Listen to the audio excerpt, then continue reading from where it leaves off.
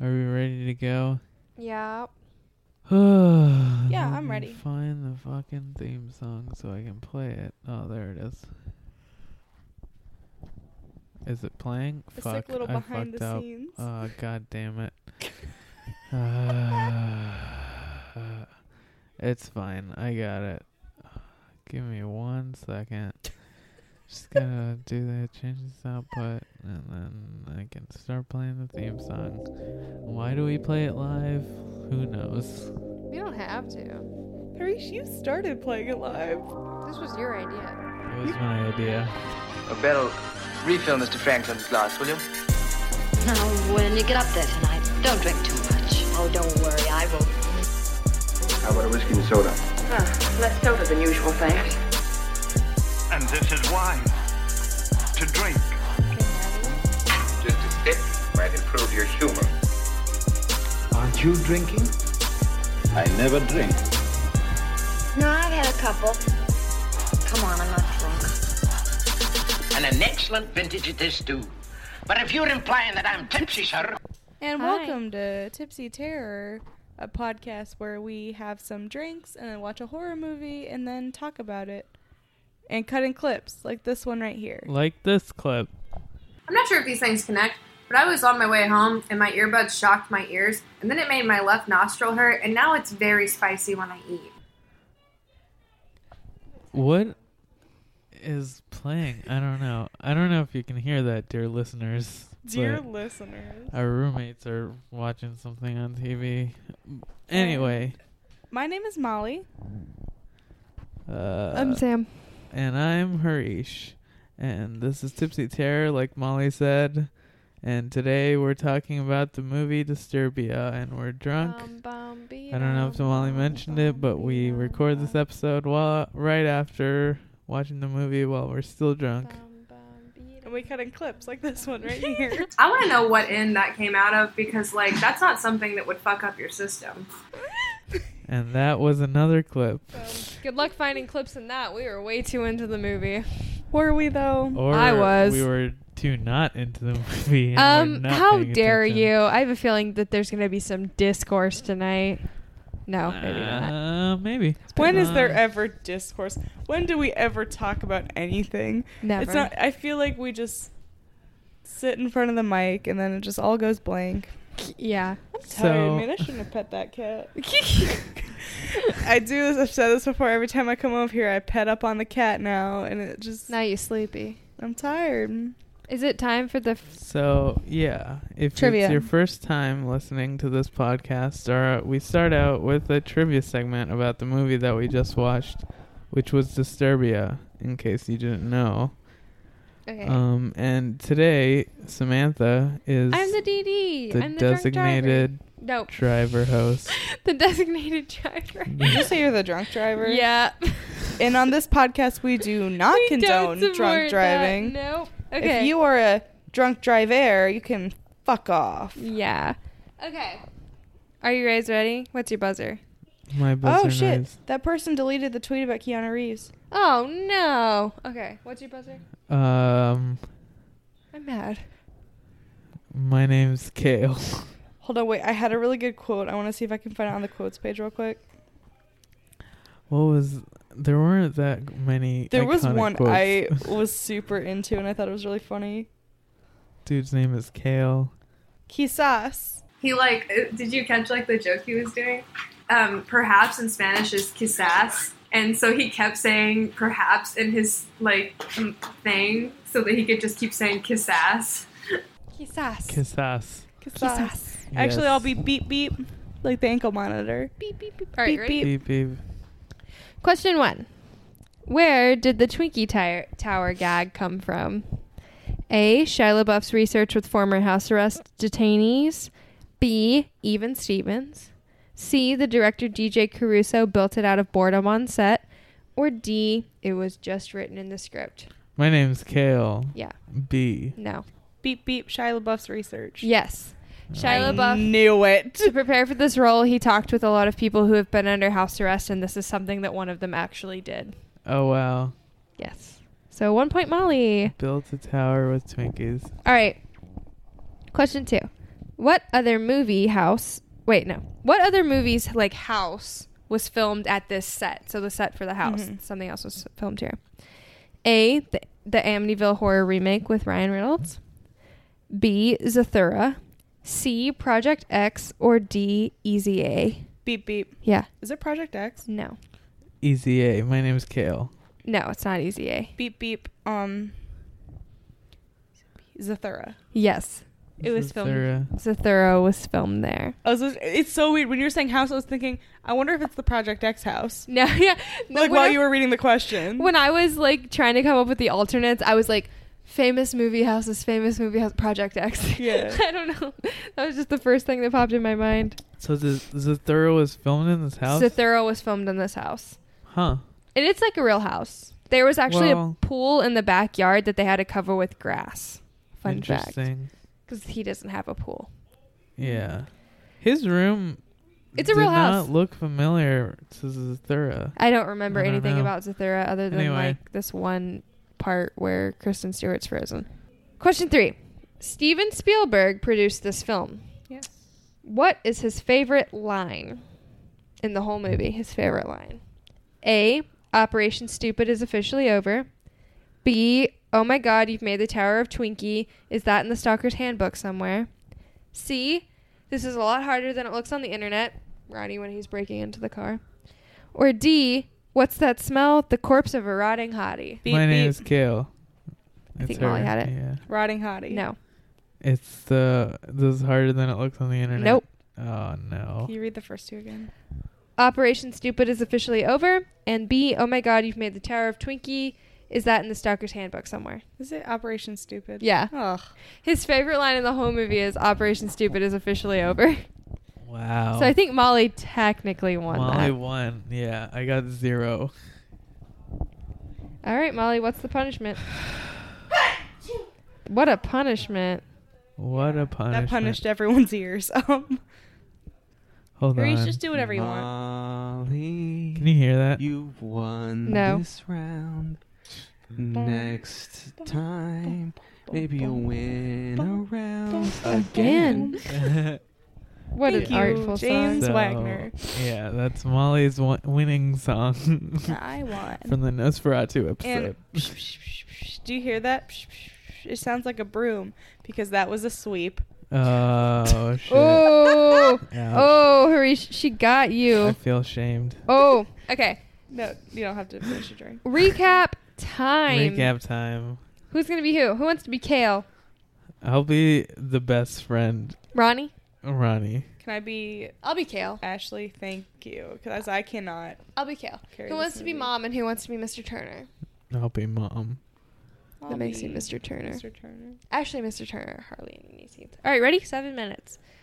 Starting now. Hi, I'm Kale, and I'm on this lovely vacation with my dad, and we're like BFFs. And then there's a car crash, and my dad dies, and I'm really depressed. And so, flash forward a year.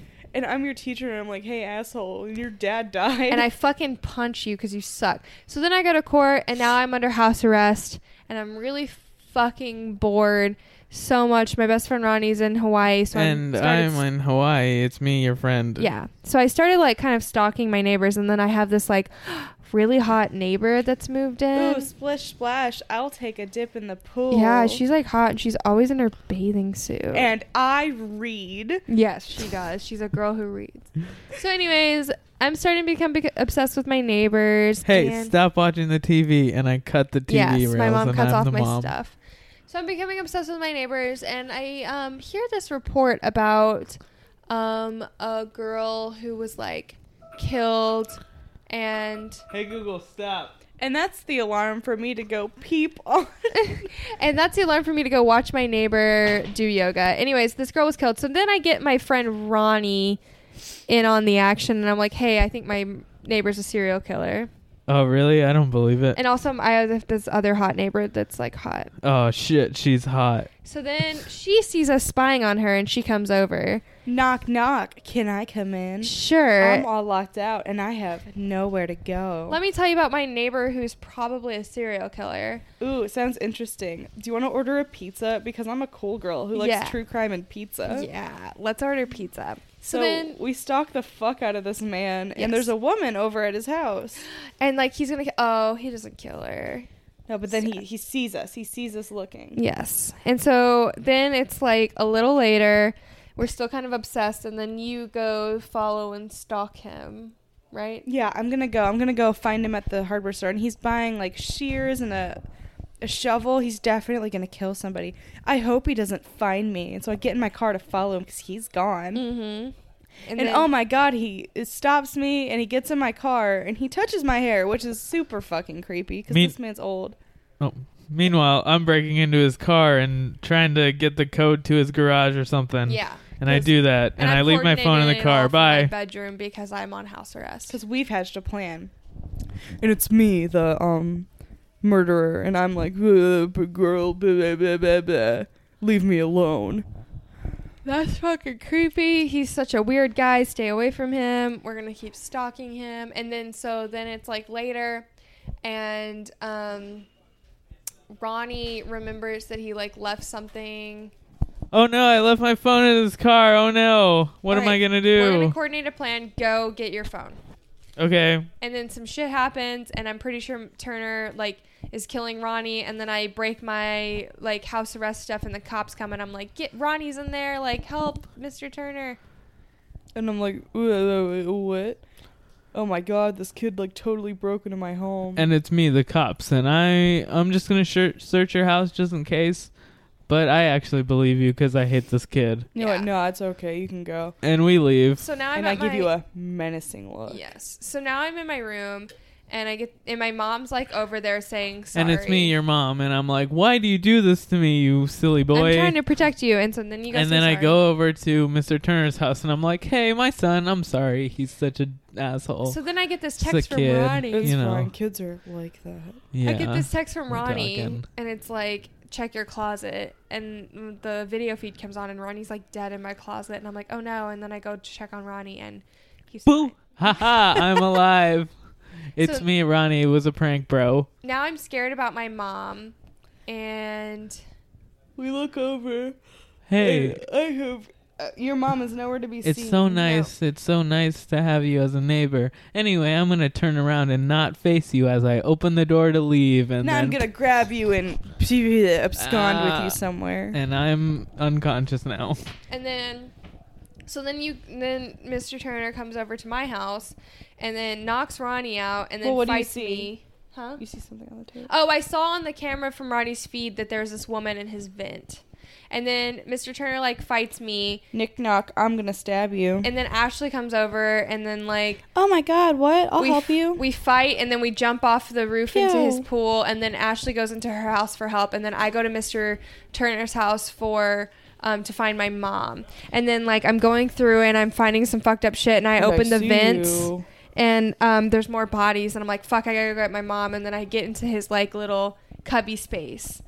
And meanwhile, like, the cop shows up, and then... I snap the cop's neck, haha. Yes, and then I find all these dead bodies and this fucked up shit. And then finally I find my mom, and I chop her free, and she falls down into... And I grab her because she falls into my arms in my fucking trench. And then big final fight scene, and then... I get knocked out almost instantly. Stab you, you're in the water, and then I save you.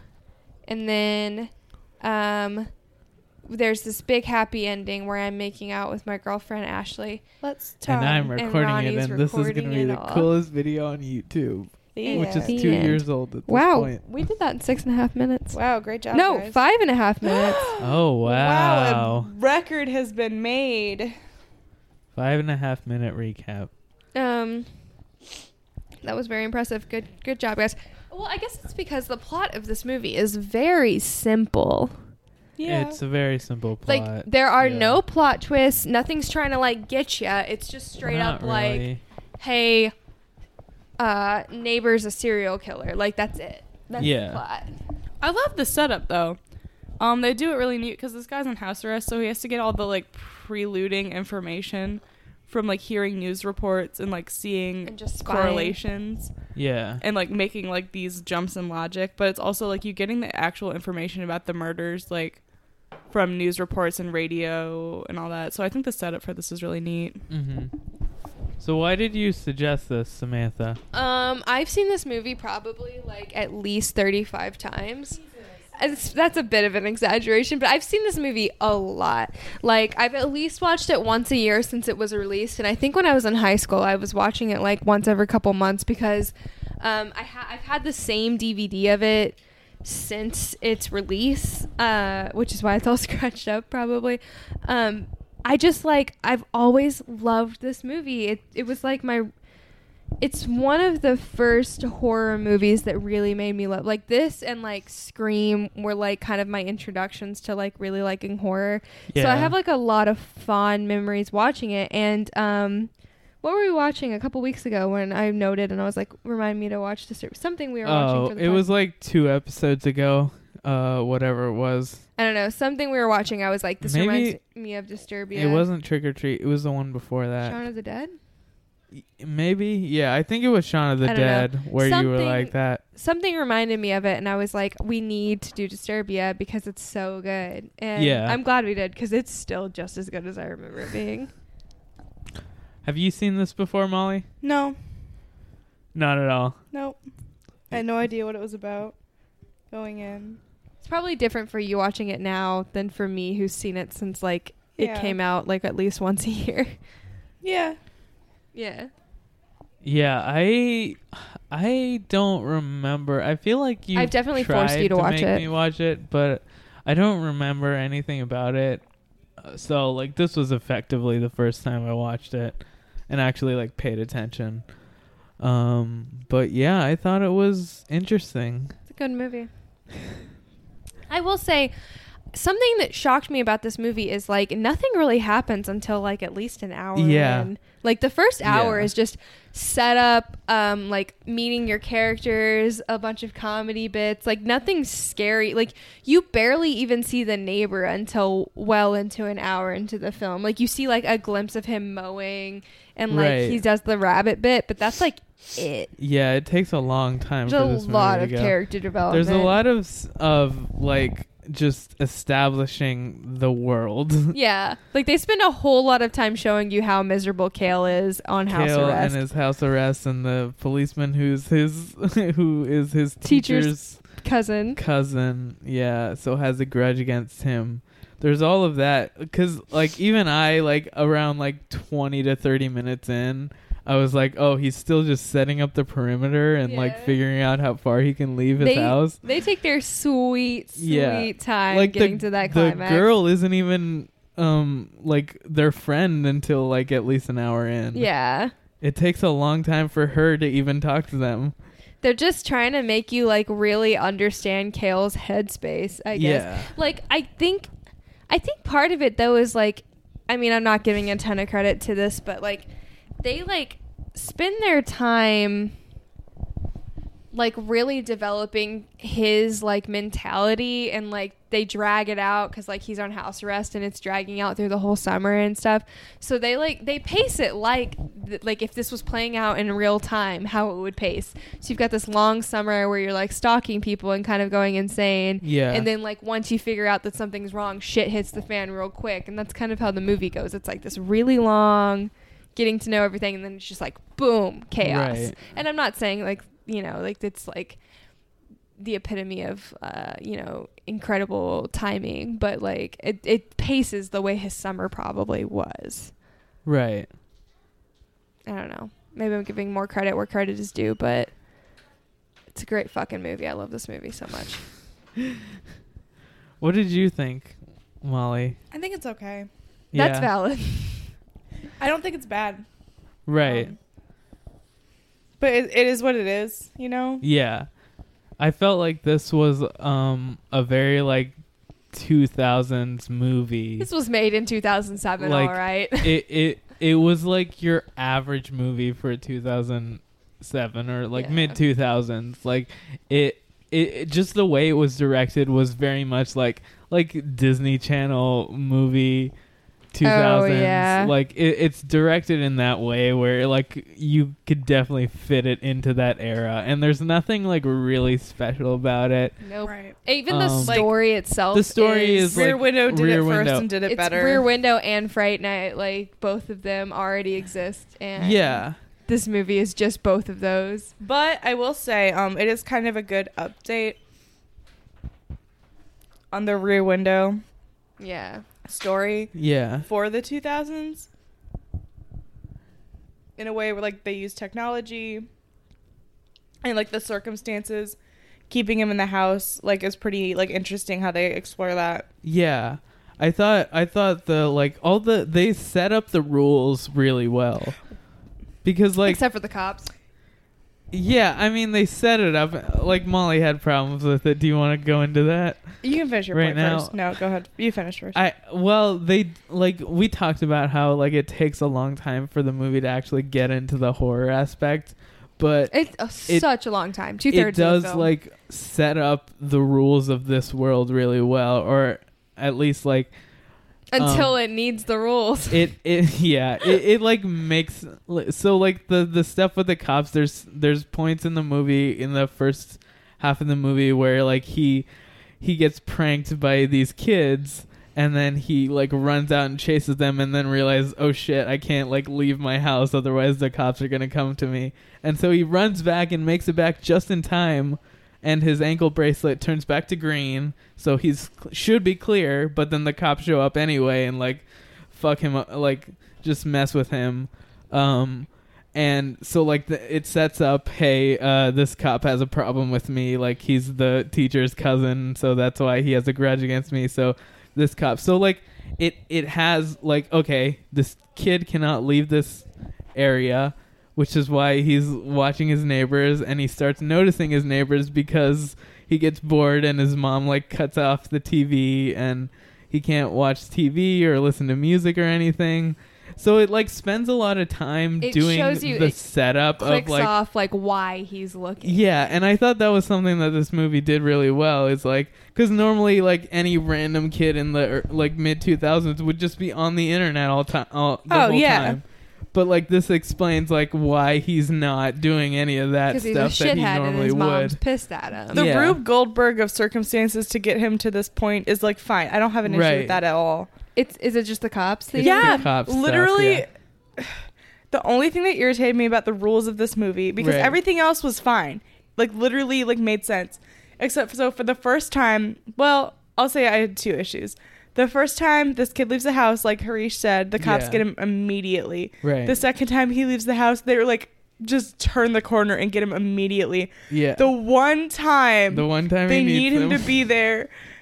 Like and they set it up later, and so it made sense in like retrospect. Right. But he's like running towards the guy's house. I'm like, they would have gotten the cops would have been there. The cops should be there by now. And then they were stopping to get a sandwich. I guess so it's fucking twice dumb. in one night, and their boy who cried wolfing it. You know, like it's one There's, of those. But also they like, have to explain a lot of that. This cop has to have like they've established that he has a personal vendetta against Kale, and like he wants him in jail. So it's like he would be jumping on that. He's like, yes, twice in one night to kill this kid. Like, I'm there. You know, like that's fair. Well, I mean, it's fine for me, but like I get where you're coming from. Oh yeah, like, me too. It's they ignore the call whenever it makes sense for the plot for them to ignore the call, which is like annoying. Yeah. But like in as the far reality as like horror of the movie logic goes, it's like not the worst. It's like fine because like the cop has a grudge, and then like we cut to that scene of the cop where he's walking out of the gas station with like his sandwich or whatever,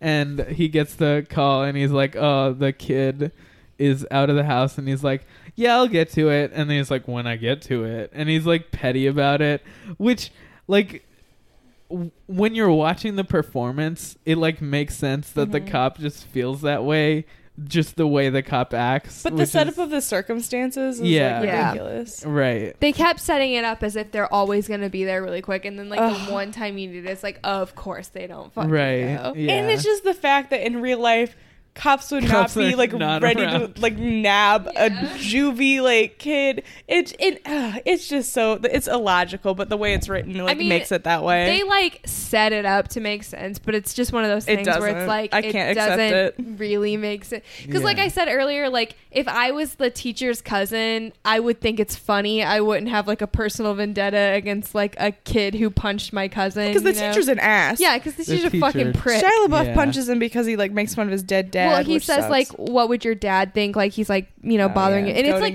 it's literally the last day of school. He doesn't want to participate, and this teacher's being a piece of shit. It's like he deserved to get fucking punched. Yeah, like why would you talk? So if I was that someone's teacher's cousin, I would be like, on. "Yeah, you fucking deserve that, you prick." Look, this kid is what, like 16, maybe 16, 17, something like that. Oh, he's 17 because he's like. In a few months, he'll be 18, and then they could try him as an adult. He's 17. His dad just died. Why are you like? Why are you like this? Like, yeah. Why are you abusing this kid whose dad just died? Like, just leave him alone. It's fine if he's sleeping in class. Ever since his dad just died. Ever since the first time I saw this movie, I was always like, I feel no sympathy for that teacher. Fuck that teacher. Yeah, he sucks so hard. The other issue I have with this movie, it doesn't know how women work. No. Oh. No. Yes. This is like male gaze to a max. Like, crank that shit to 11. This is a male gaze movie. The article about the male gaze, which talks about Rear Window specifically, which is the article that every film student has to read when they like watch the movie. Should have wrote about this movie. This movie is... Okay. So, wait, explain this article, because I don't know what it is, and our listeners probably don't. Oh, sorry. There's this article that pairs with the Rear Window film, and I want to look up the author real quick. Hold, please.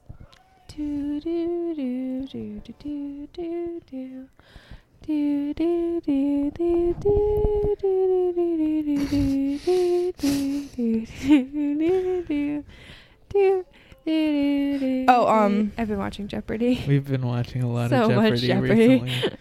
Did they just It's Laura Mulvey's Visual Pleasure and Narrative Cinema. Okay. There we go. And it talks about the objective gaze and the bearer of the look, and the whole thing is how men become active watchers of women who therefore by default, because they don't do anything, become passive objects to be watched. Okay. And how Rear Window is an example of this, and how and I'll talk about like in the context of Disturbia. So Shia LaBeouf uses binoculars to watch this girl, Ashley. So bad. Like just while she's like living her life, and she's not aware that she's being watched. Yeah. And it's because she's like a passive object that he is like interested in like watching her. But then she comes over, and that's where it kind of changes from Rear Window.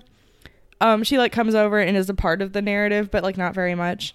But in Rear Window, Grace Kelly is only really of interest to Jimmy Stewart's character when she is like being watched through the binoculars, not when she's like helping him out in real life. When does he watch her? She goes over to Thorwald's house. Oh, like yeah. And gets the ring. Right. And he's like watching her through the binoculars. Like, isn't in Rear Window she's like already his girlfriend? No. Well, she's like...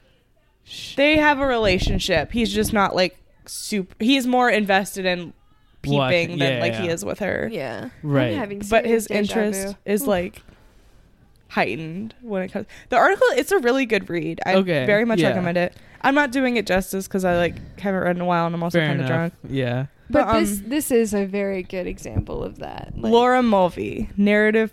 Visual pleasures and narrative cinema. There it is. What is it, like the first 45 minutes of this film? I'm just estimating that, but like Ashley, who's our main chick, we're just watching her being hot. Her family just moves in, and like that's when Shia LaBeouf starts to get interested. We're watching our protagonist literally stalk her. Yeah, he like has a timer on his phone of when she does yoga at night, so that he can go watch her. Yeah, every time she's jumping in the pool, he's watching her, and then when she catches him doing it, she comes over and then is like, I'm cool, let's hang out. Right. Like, he doesn't get any punishment for doing it. So there is that part where like she has her party and then she's mad at him for watching her. For watching her at the party. And then they fucking make out. They make it. Yeah, like it turns out bad. Like she calls him out a little bit. She's like, oh, is this just the first time or have you done this before? Blah, blah, blah. How long have you been watching me? And she gets mad at him, but then like it ends with just them making out. Yeah. So like it doesn't really go anywhere. He's never punished for being a creep. Right, which does irritate me. Does suck. But yeah, there is that like slight little bit of her calling him out. But I do have some research about this because sometimes I like to look up Letterboxd reviews of the movies that we're gonna watch, especially for movies that I haven't seen before, because like if I'm not doing the trivia, then I generally go in blind, so I like want to try to find something that I want to talk about. But one of the Letterboxd reviews that I read was someone talking about the commentary, because I guess this person just watches a lot of like director's commentary and stuff, and so they were doing a review of the commentary. And okay, so this is from a review by someone named Soupy Droopy. It's SOUPYDOUPYY. Soupy Doopy, I guess. Doopy. And so what they say is, one of my all-time favorite movies, and finally I have now seen it with audio commentary. This is one of the better commentaries I've listened to because everyone is lively, and they reveal some cool things about filming. I need to watch the commentary. Yeah, I have the DVD. Okay, so this is one of the quirkier commentaries I've listened to as well. Apparently, they are all eating a whole chicken during the whole thing, which is pretty cool. Then you have Caruso constantly making DJ Caruso is the director. You have Caruso constantly making jokes about hot Romer is. Romer is Sarah Romer, who plays the girl. The main chick, yeah. Yeah. He always says, "This is where I fought with DreamWorks," to include Sarah walking by in a bikini. One scene where Romer's character Ashley is swimming, they're talking about the bottom of the pool, and a close-up of Ashley's butt comes up, and Caruso says, "That's a nice bottom." Haha, oh boy. Ew. Also, several people call Caruso during the commentary. Blah, blah, blah, blah. So Caruso's a piece of shit. Yeah, so Caruso is very weird about the girl. During Romer's yoga scene, she claimed she was PMSing, bloated, and argued for them to shoot another day, but they didn't allow it, which I found funny. She was in good spirits about it, too. Yeah, blah, blah, blah.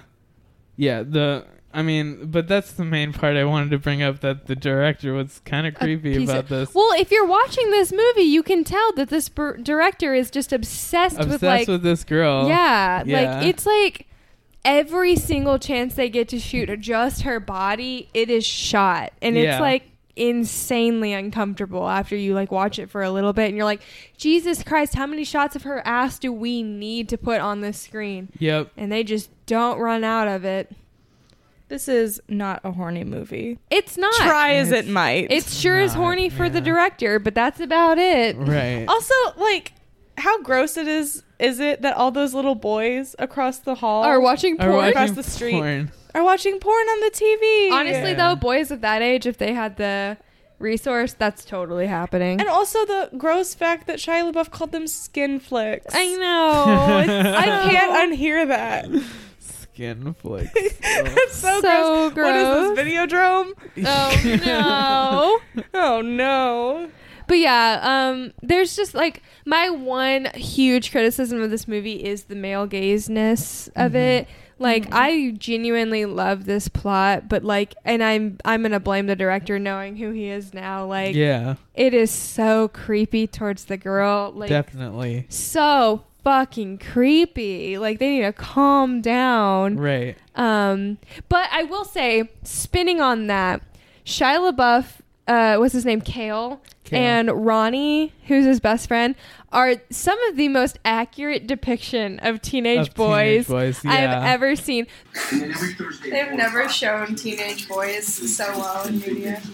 The scene where Ashley comes over and confronts them, and they're freaking out, is the funniest goddamn thing I've ever seen. Like, if you just are the whole time focusing on Shia LaBeouf's acting, right. It is phenomenal. And the other guy's good too. His dialogue is so snarky and stuff. Right. Not snarky, but like witty. But like Shia LaBeouf's face in that scene, if you're just watching his facial expression, chef's kiss. It is so good. They're telling her about like their theories about the neighbor who's the serial killer, and Shia LaBeouf is just saying stuff, and then the other dude is just literally repeating the same lines. It's really good. It's well done. I'm thinking of the bit where she's like, "What are you guys doing?" And Shia LaBeouf's like, "We were playing."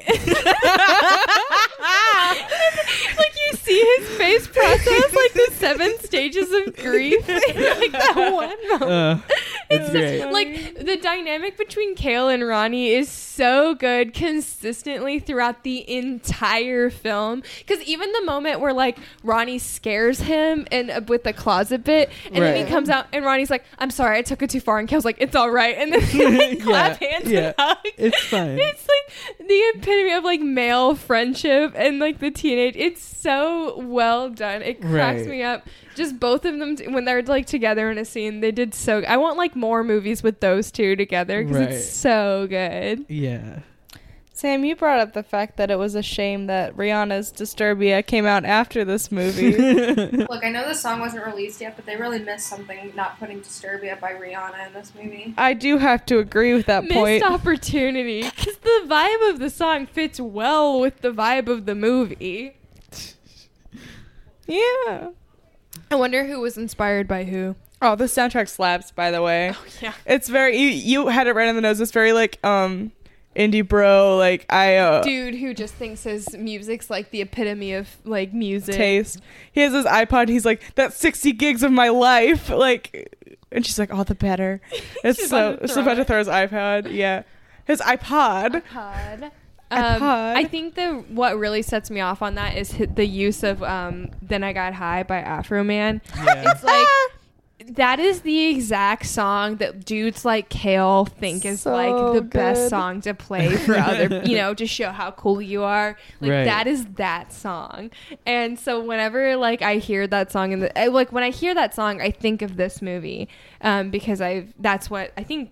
I mean, I was like 12 when I first saw this movie, so that was definitely like the first time I'd ever heard the song. Right. And I just associate it with like pricks like him, and I'm just like, God damn, fuck all of you.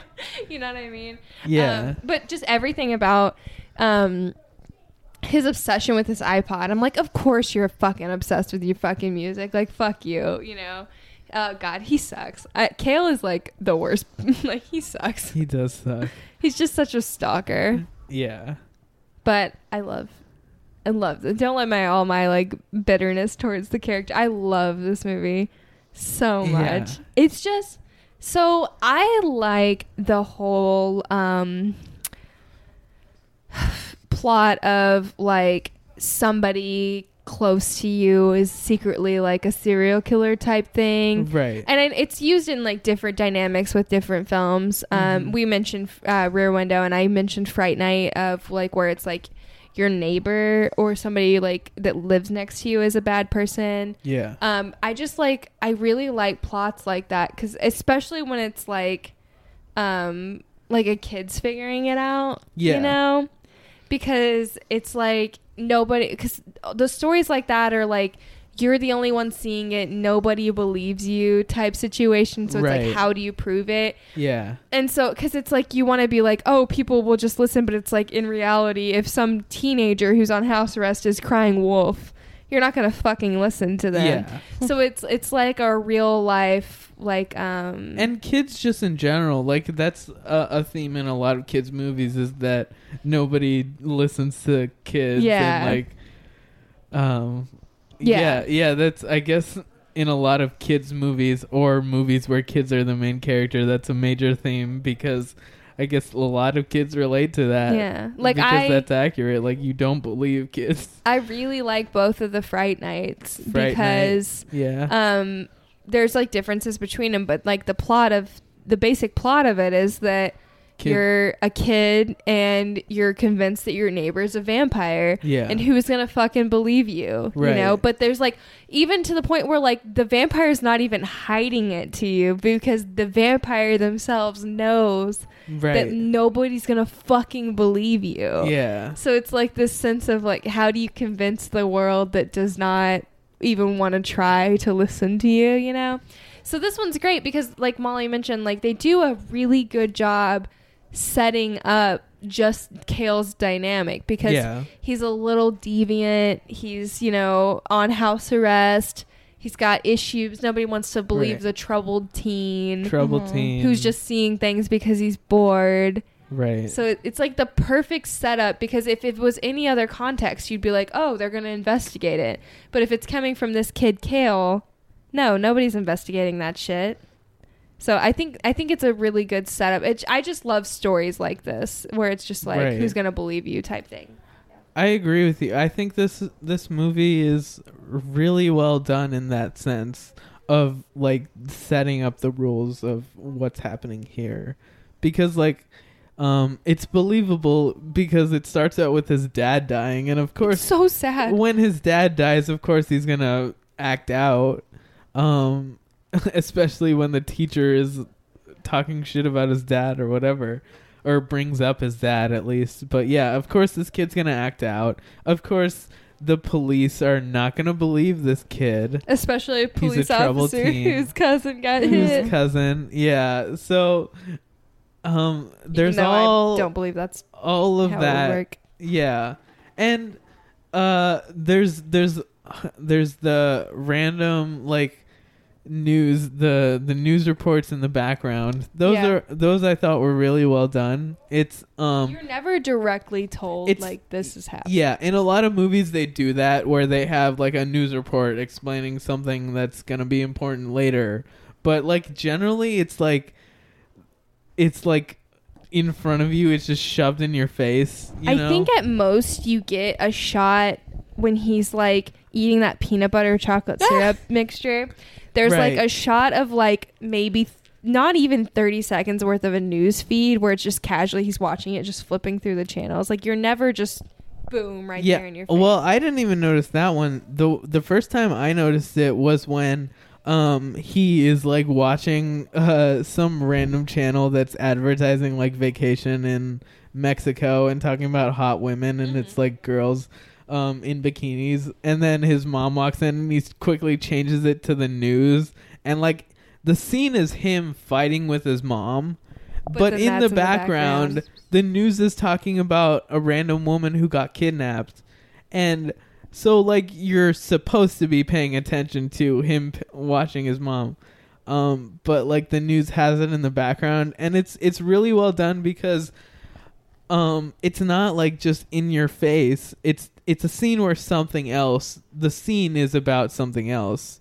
But it's just the news reports in the background. And even when they're explaining more to you, it's, like, it makes, like, more sense because, like, you know, they tell Ashley, like, hey, we think our neighbor's the serial killer. And then, like, of course, there's the cliche that, like, Ashley's the cool girl who's automatically into it. But then like, it's like Ashley herself just gets intrigued by it and does the research. Yeah. And we don't get her full research thing. We just cut into later where Ashley's like, yo, I found this, like, fucked up thing about, you know what I mean? It's like there's never, like, a deep dive, like, oh, we're finding this. It's, like, all casual, like, drop-ins. Yeah. And then you kind of get, like, the whole, like, okay, this is, like... we're putting these clues together. They just kind of lay it out to each other, you know. It's never like so in your face. It's just like they're all like slowly piecing it together. It's in the background, yeah. Because I hate when exposition about stuff like this is like, this is happening. This is also happening. So it's like very well done. Especially when it's like, oh, they're just eating breakfast and the thing happens to be on, and there's nothing else in the scene except it's just them like eating or something, and then the news just happens to be on, and it's like, oh, like I'm not gonna fault Shaun of the Dead for this, but a lot of scenes in Shaun of the Dead, it's like he's like flipping channels and it's just the news report is the main. There's nothing else interesting in the scene. The news report is the main thing in the scene that you will pay attention to. And like that's not a problem in Shaun of the Dead. I wouldn't like discount that movie for that. Like they're doing that intentionally, you know. But this movie doesn't need in this movie, like it like distracts you with something like the fight with the mom is the important part of the scene that you should be paying attention to. And then, this is in the background. I'm more aware of that stuff because of that episode of Community where Abed points out there wouldn't be the news report right away. There'd be music first.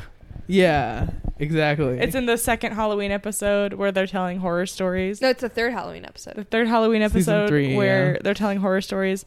And a certain tall man is dressed like a sexy vampire.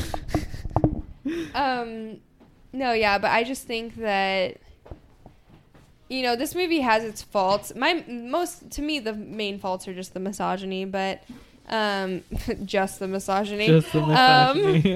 To me, that's like the main fault, but like story and like plot and all that stuff, like that's, to me, it's really well done. God, this movie is cinematic art. The plot is solid. It's spaced really well. Just the general idea, all the setup, all the characters, honestly, like, all the characters, like, all of that stuff just, like, works to me so like, that's why I love this movie, is because it's a genuinely good, like, thriller. Yeah. Like, it keeps you on your toes, the entire plot. Even though, like, you know pretty head on that the neighbor is obvious. Like, they don't try to give you, like, the whole, like, he's not a serial killer. Like, you know the whole it's fucking obvious movie from he's a serial just killer. Even, like, anytime he talks, you're like, oh, this guy's definitely And that's why, like, the comparisons to Fright Night makes sense, because through the whole Fright Night movie, you know he's a vampire. He's not hiding it. It's the whole nobody's going to believe you aspect. It's the same thing here. Like, he's obviously trying to gaslight Cale, but like the whole movie, you as the viewer have no doubt in your mind that he's a serial killer.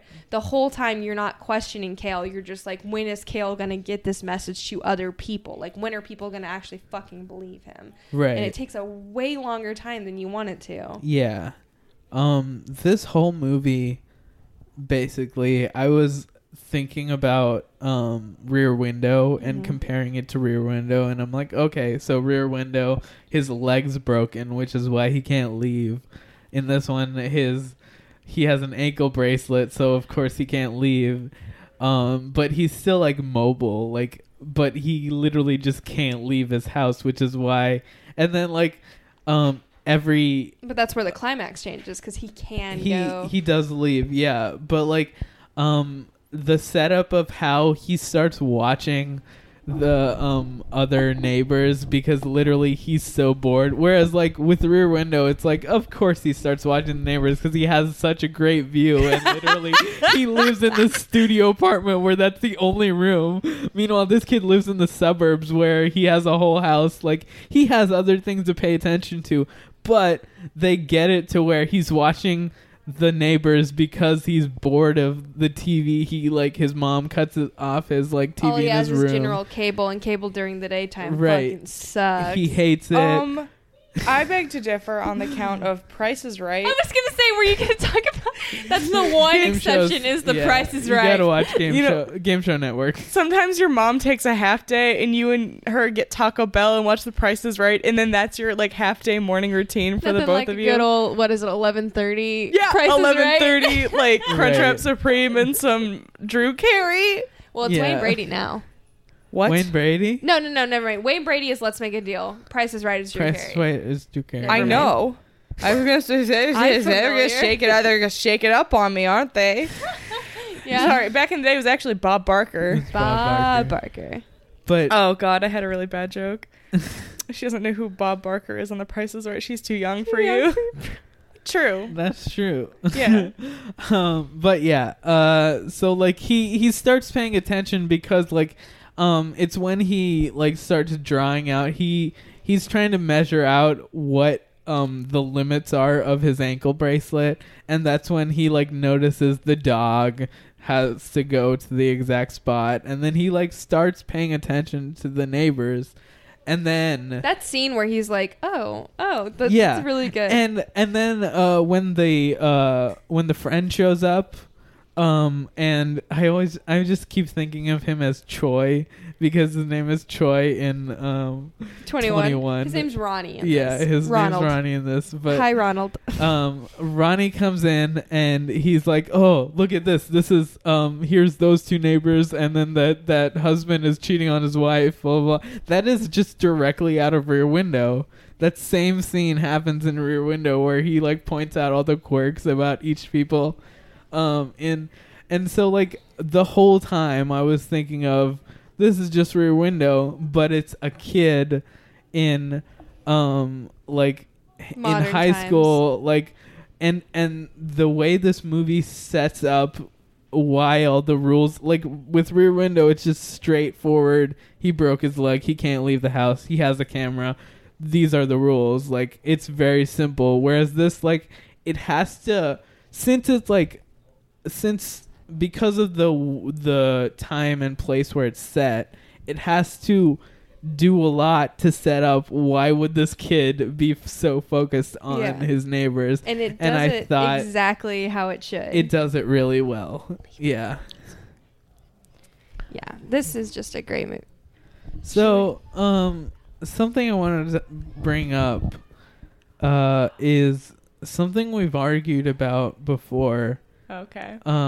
Well, mostly just Samantha and I think we agree with this at this point, but something I've talked about in the past to you guys is how I don't think good movies should be remade. Yeah. I only think that if you really, really like a movie, never remake it.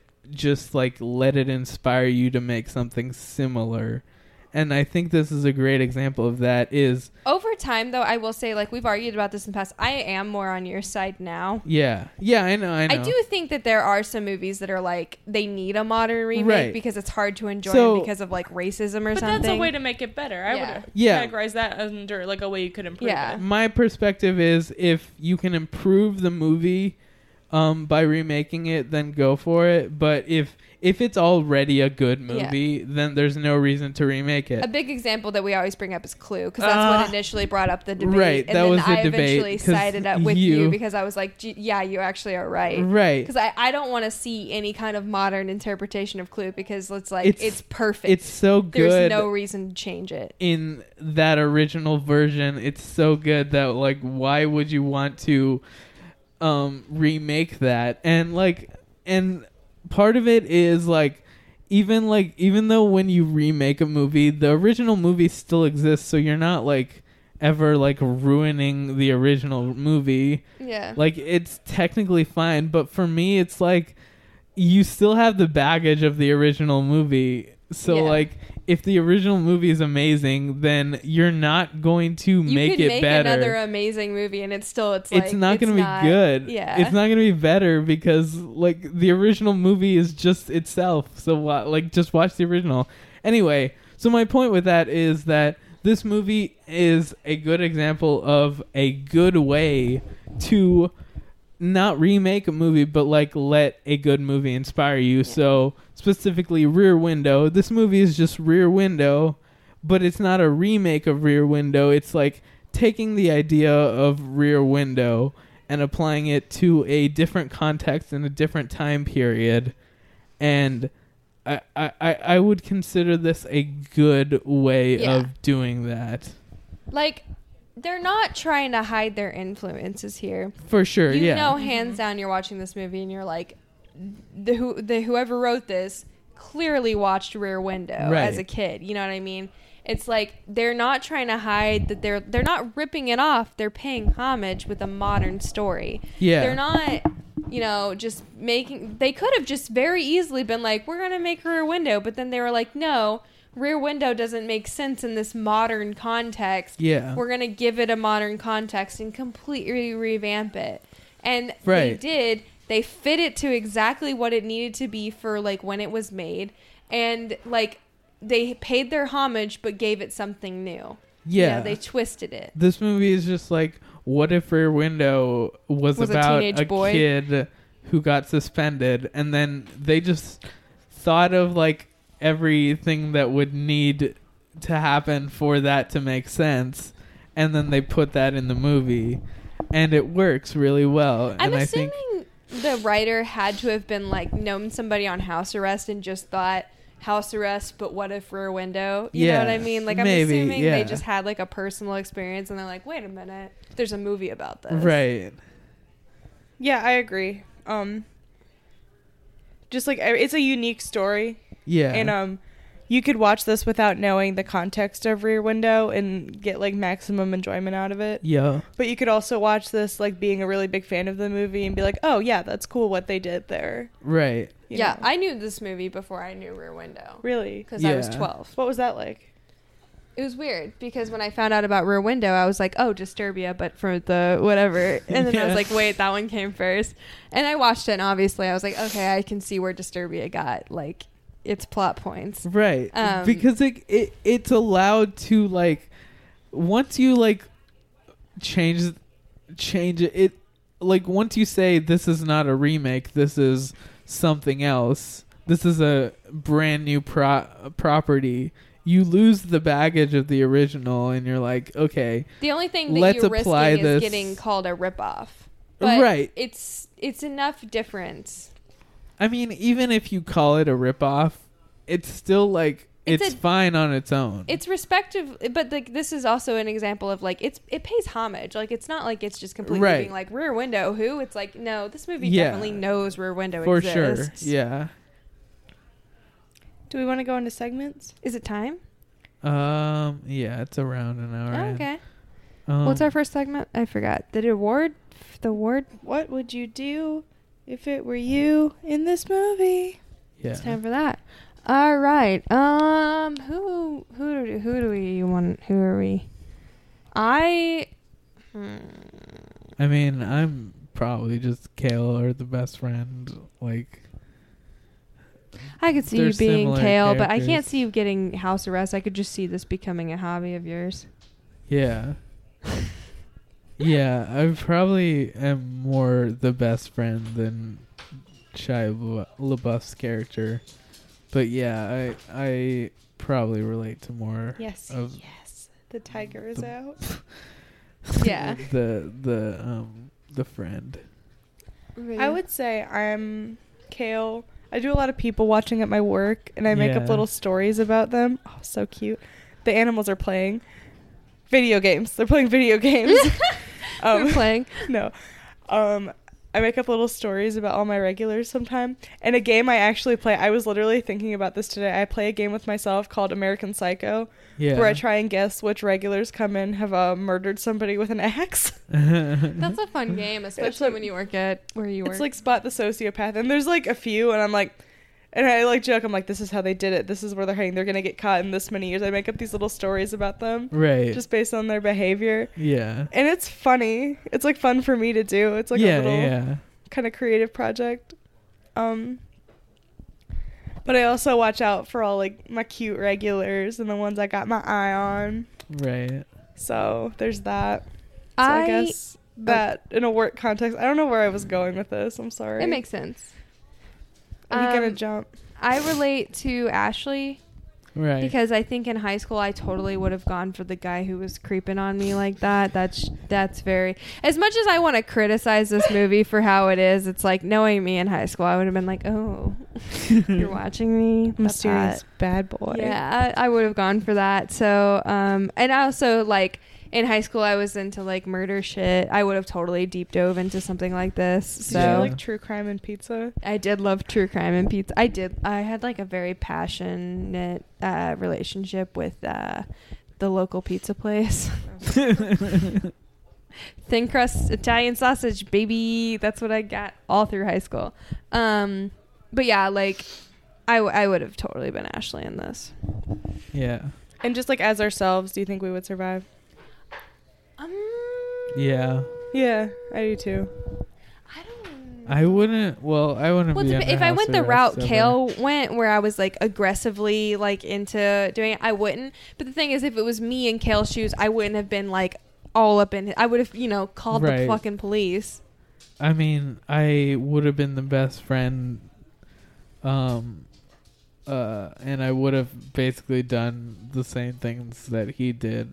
And he's fine. Yeah, and he ended up fine. I think he was supposed to die in the original script. It makes sense that he was. But yeah. Because he just shows up at the end with a big gash in his head. It's right. Like, he's fine. Yeah, I think I would have survived, though. Work smarter, not harder. Work smarter, not harder. So, does this movie get a Jared or a Jensen? To me, this is a Jared movie, but I will accept whatever you feel. I think this is a good movie. Yeah, it's hard because this isn't like an amazing movie, but it's also I don't think it's bad. I think it's like just a mediocre. We need to find a Misha Collins award for like a mediocre performance. A mediocre movie, Misha Collins movie, horror movie, so that we can accurately determine whether or not award gets a Misha. I would love to give out a Misha. I am dying to do that. I love Misha Collins. Oh God, I used to watch his YouTube channel. A mediocre acting award. But I want to give it a Jared. I'm fine with the Jared. I'm fine with the Jared. And I want to give it to Ronnie. Oh, okay. Who are you going to give it to? Shia LaBeouf. Okay, yeah. The man with every vowel in his name. Shia also like acts the fuck out of this movie. Like his subtlety in this is so good. He delivers a nuanced performance of what it's like to be on house arrest. Yeah. He does such a his expressions when someone else is talking. Watch him in this movie. Right. It's like that's when he really shines. There was a moment, and I thought, like, this is acting. It was kind of I was kind of doing it as a bit. He's yelling at Ronnie. He's like rah rah rah rah rah, and Ronnie's like bah, bah, bah, bah. And like Shia LaBeouf just like in his yelling, you could tell like, damn, he read like going into this scene like I'm gonna act. Yeah, I'm here to be an actor and to communicate this emotion. And I just thought it was funny. So yeah, I'm gonna give it to Shia. Of course I have to. I think as much as I want to give to Ronnie, you make a good Shia definitely deserves a good actor. He tears this movie.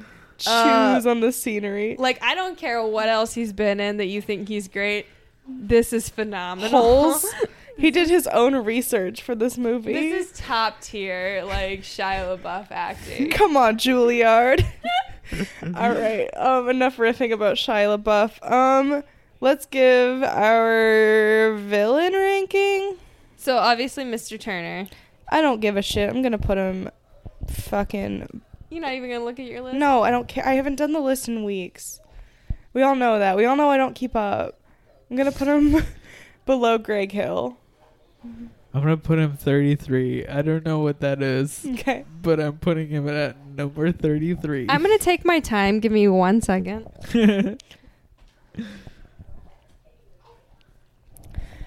While we're talking about it, before I forget, I want to recommend Holes. Yeah. So much. It's a great movie. If you haven't seen Holes, I pity you.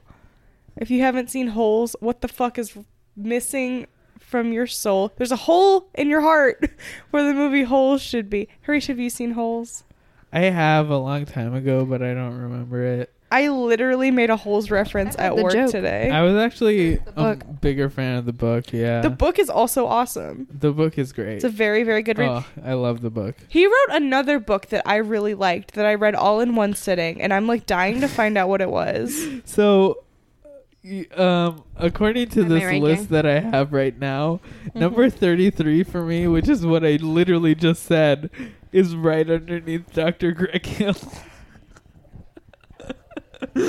Beautifully done, everyone. But it's can I tell you something? It's not updated, I put him right above Dr. Greg Hill. So Mr. Turner is 1, 2, 3, 4, 5, 6, 7th from the bottom. So he's right above Greg Hill for me. He's just not like, I get it. He's a successful serial killer, but in this movie, he's just not that. He's not that good. I thought he wasn't at what he does. I thought he wasn't that good of a serial killer at first, because I was like, oh, why would you go after the mom right after they accused you of being the villain? But then like he like had a whole plan planned out, and like he had his whole like house built to work with his deal, and then he like escaped Austin or whatever. So like he definitely like was a good good at serial killing. He just wasn't good in this specific situation. He just failed in this situation, which is fine because he was being foiled by some kids. But I still feel like I could beat his ass. I don't know. That fucking earring. Yeah, I just put him low because like he wasn't that interesting to me. But I thought he was like a decent serial killer, as in like getting the job done and like not leaving clues and stuff. I thought he was decent, or at least as decent as you can be while being in a Rear Window type movie. Agreed. Yeah. So rating? What are we rating this out of? Binoculars. Sure. That's where my mind went, was binoculars. Yeah, absolutely. Out of 10. I'm gonna give it an 8.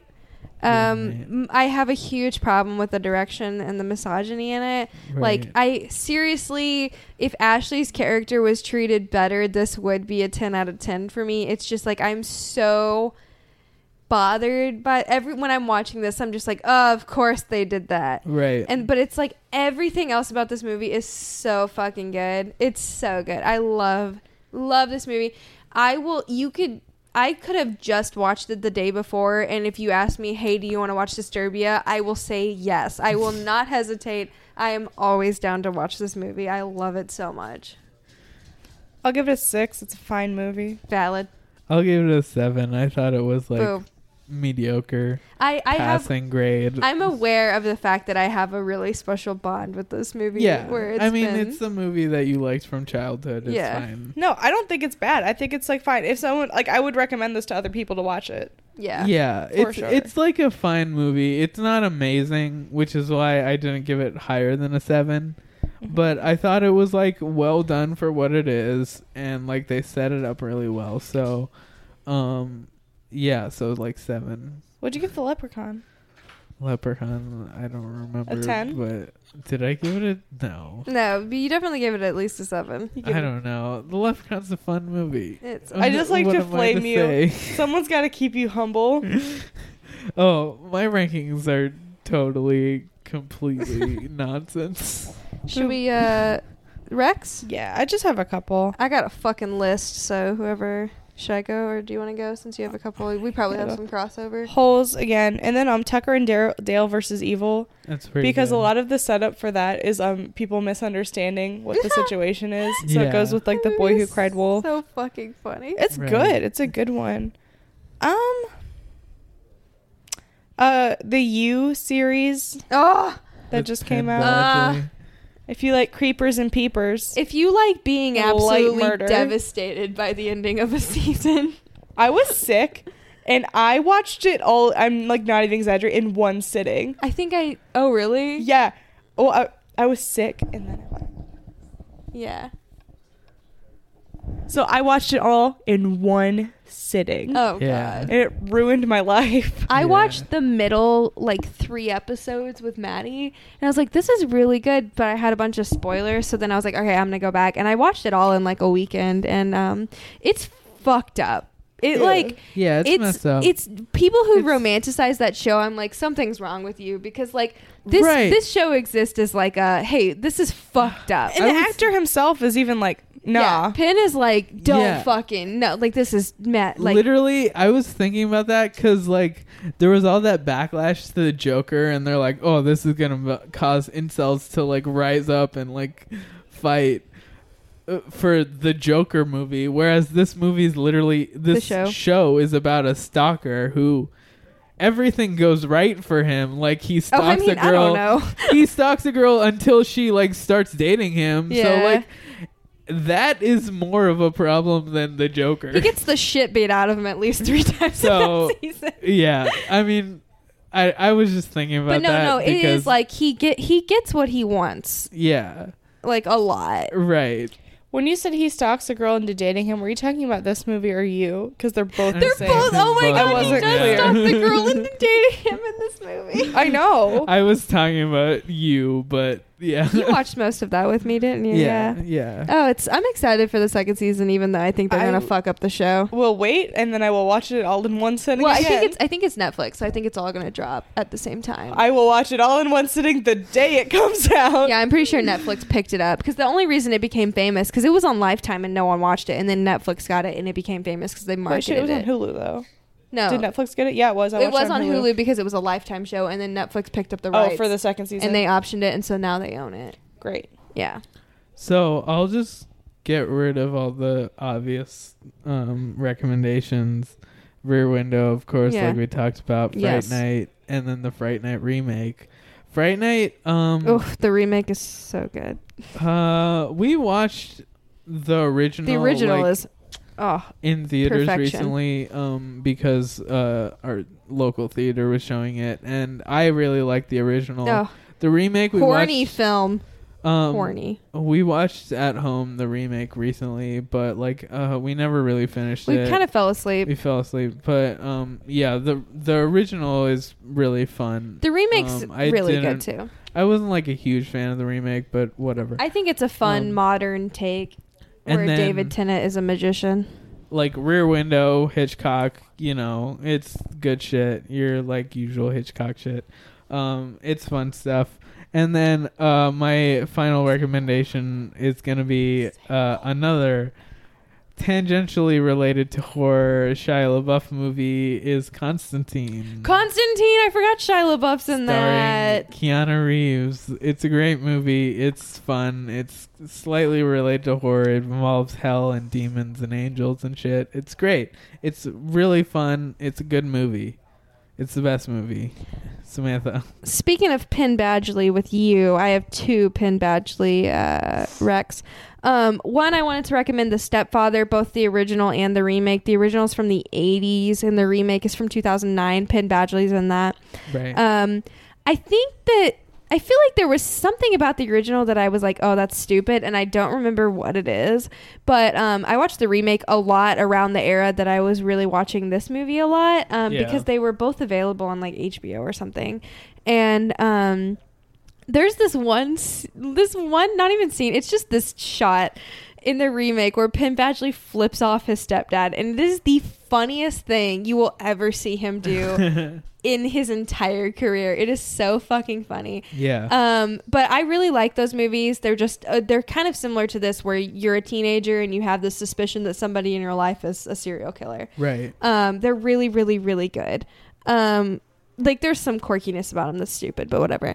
I also want to recommend Fired Up because the main chick in this, Ashley, is in Fired Up. And Fired Up has its problems. I'm aware of them, but I will forever champion that movie. It cracks me up so much. I think it's because I'm an ex-cheerleader. So. Do you want to repeat why you think this actress isn't as famous? Yes, because that's going to lead me into my next recommendation.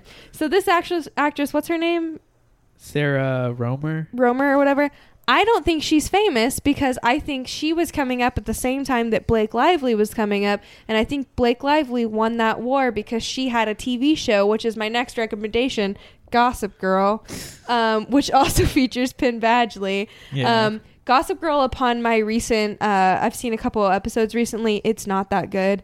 But it is a wild ride of a teenage soap opera. If you're looking for some trash to fill your time, boy, oh boy, is it great. I also wanted to recommend 2 actual horror movies. Texas Chainsaw Massacre, because the idea of a house where a lot of murders happening and the bodies are being kept, that's obvious in Texas Chainsaw. And then Psycho, because once again, just murder contained in this house location. I don't know. When we were watching it, I was like, ooh, this is Psycho feeling. Yeah. So I wanted to recommend those as my 2. And then obviously Fright Night and Rear Window, because those are the obvious comparisons that this movie gets. Yeah. Did we rate the movie? Oh yeah, we did. So yeah, I guess that's the podcast. You can follow me at Not a Credit Card and everything. I am at Save Our Shaggy on Twitter. That's a Scooby-Doo reference. And you can catch me on Letterboxd and Instagram at SamanthaDawn13. You can find me at Emma11Y HAINES on Letterboxd. on Instagram at Molly Francis Haynes, and on Twitter at Midsummer Queen.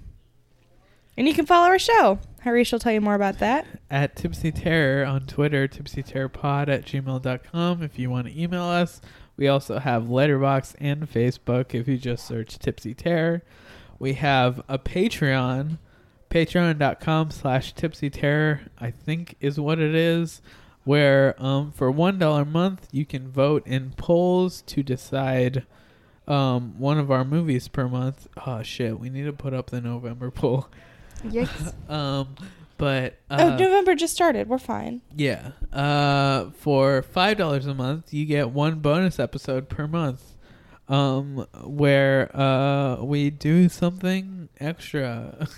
Last month it was about Halloween specials of our of TV shows that we really like. But it's like something tangentially related to horror or not. That it's whatever we want to talk about. Yeah. And then if we get enough donations, we'll do more than one episode per month. Bonus episode. I don't know. Anyway, that's all, I guess. We have our websites. tipsyterror.com, tipsyterror.rip, tipsyterror.wtf, tipsyterror.pub. And all of those point to all of our other stuff. But that's it. Awesome. Thank you so much. Bye, guys. Thanks for listening. Bye. Oh my god! I just even wore a tracksuit! Hell yeah. The best movie ever made.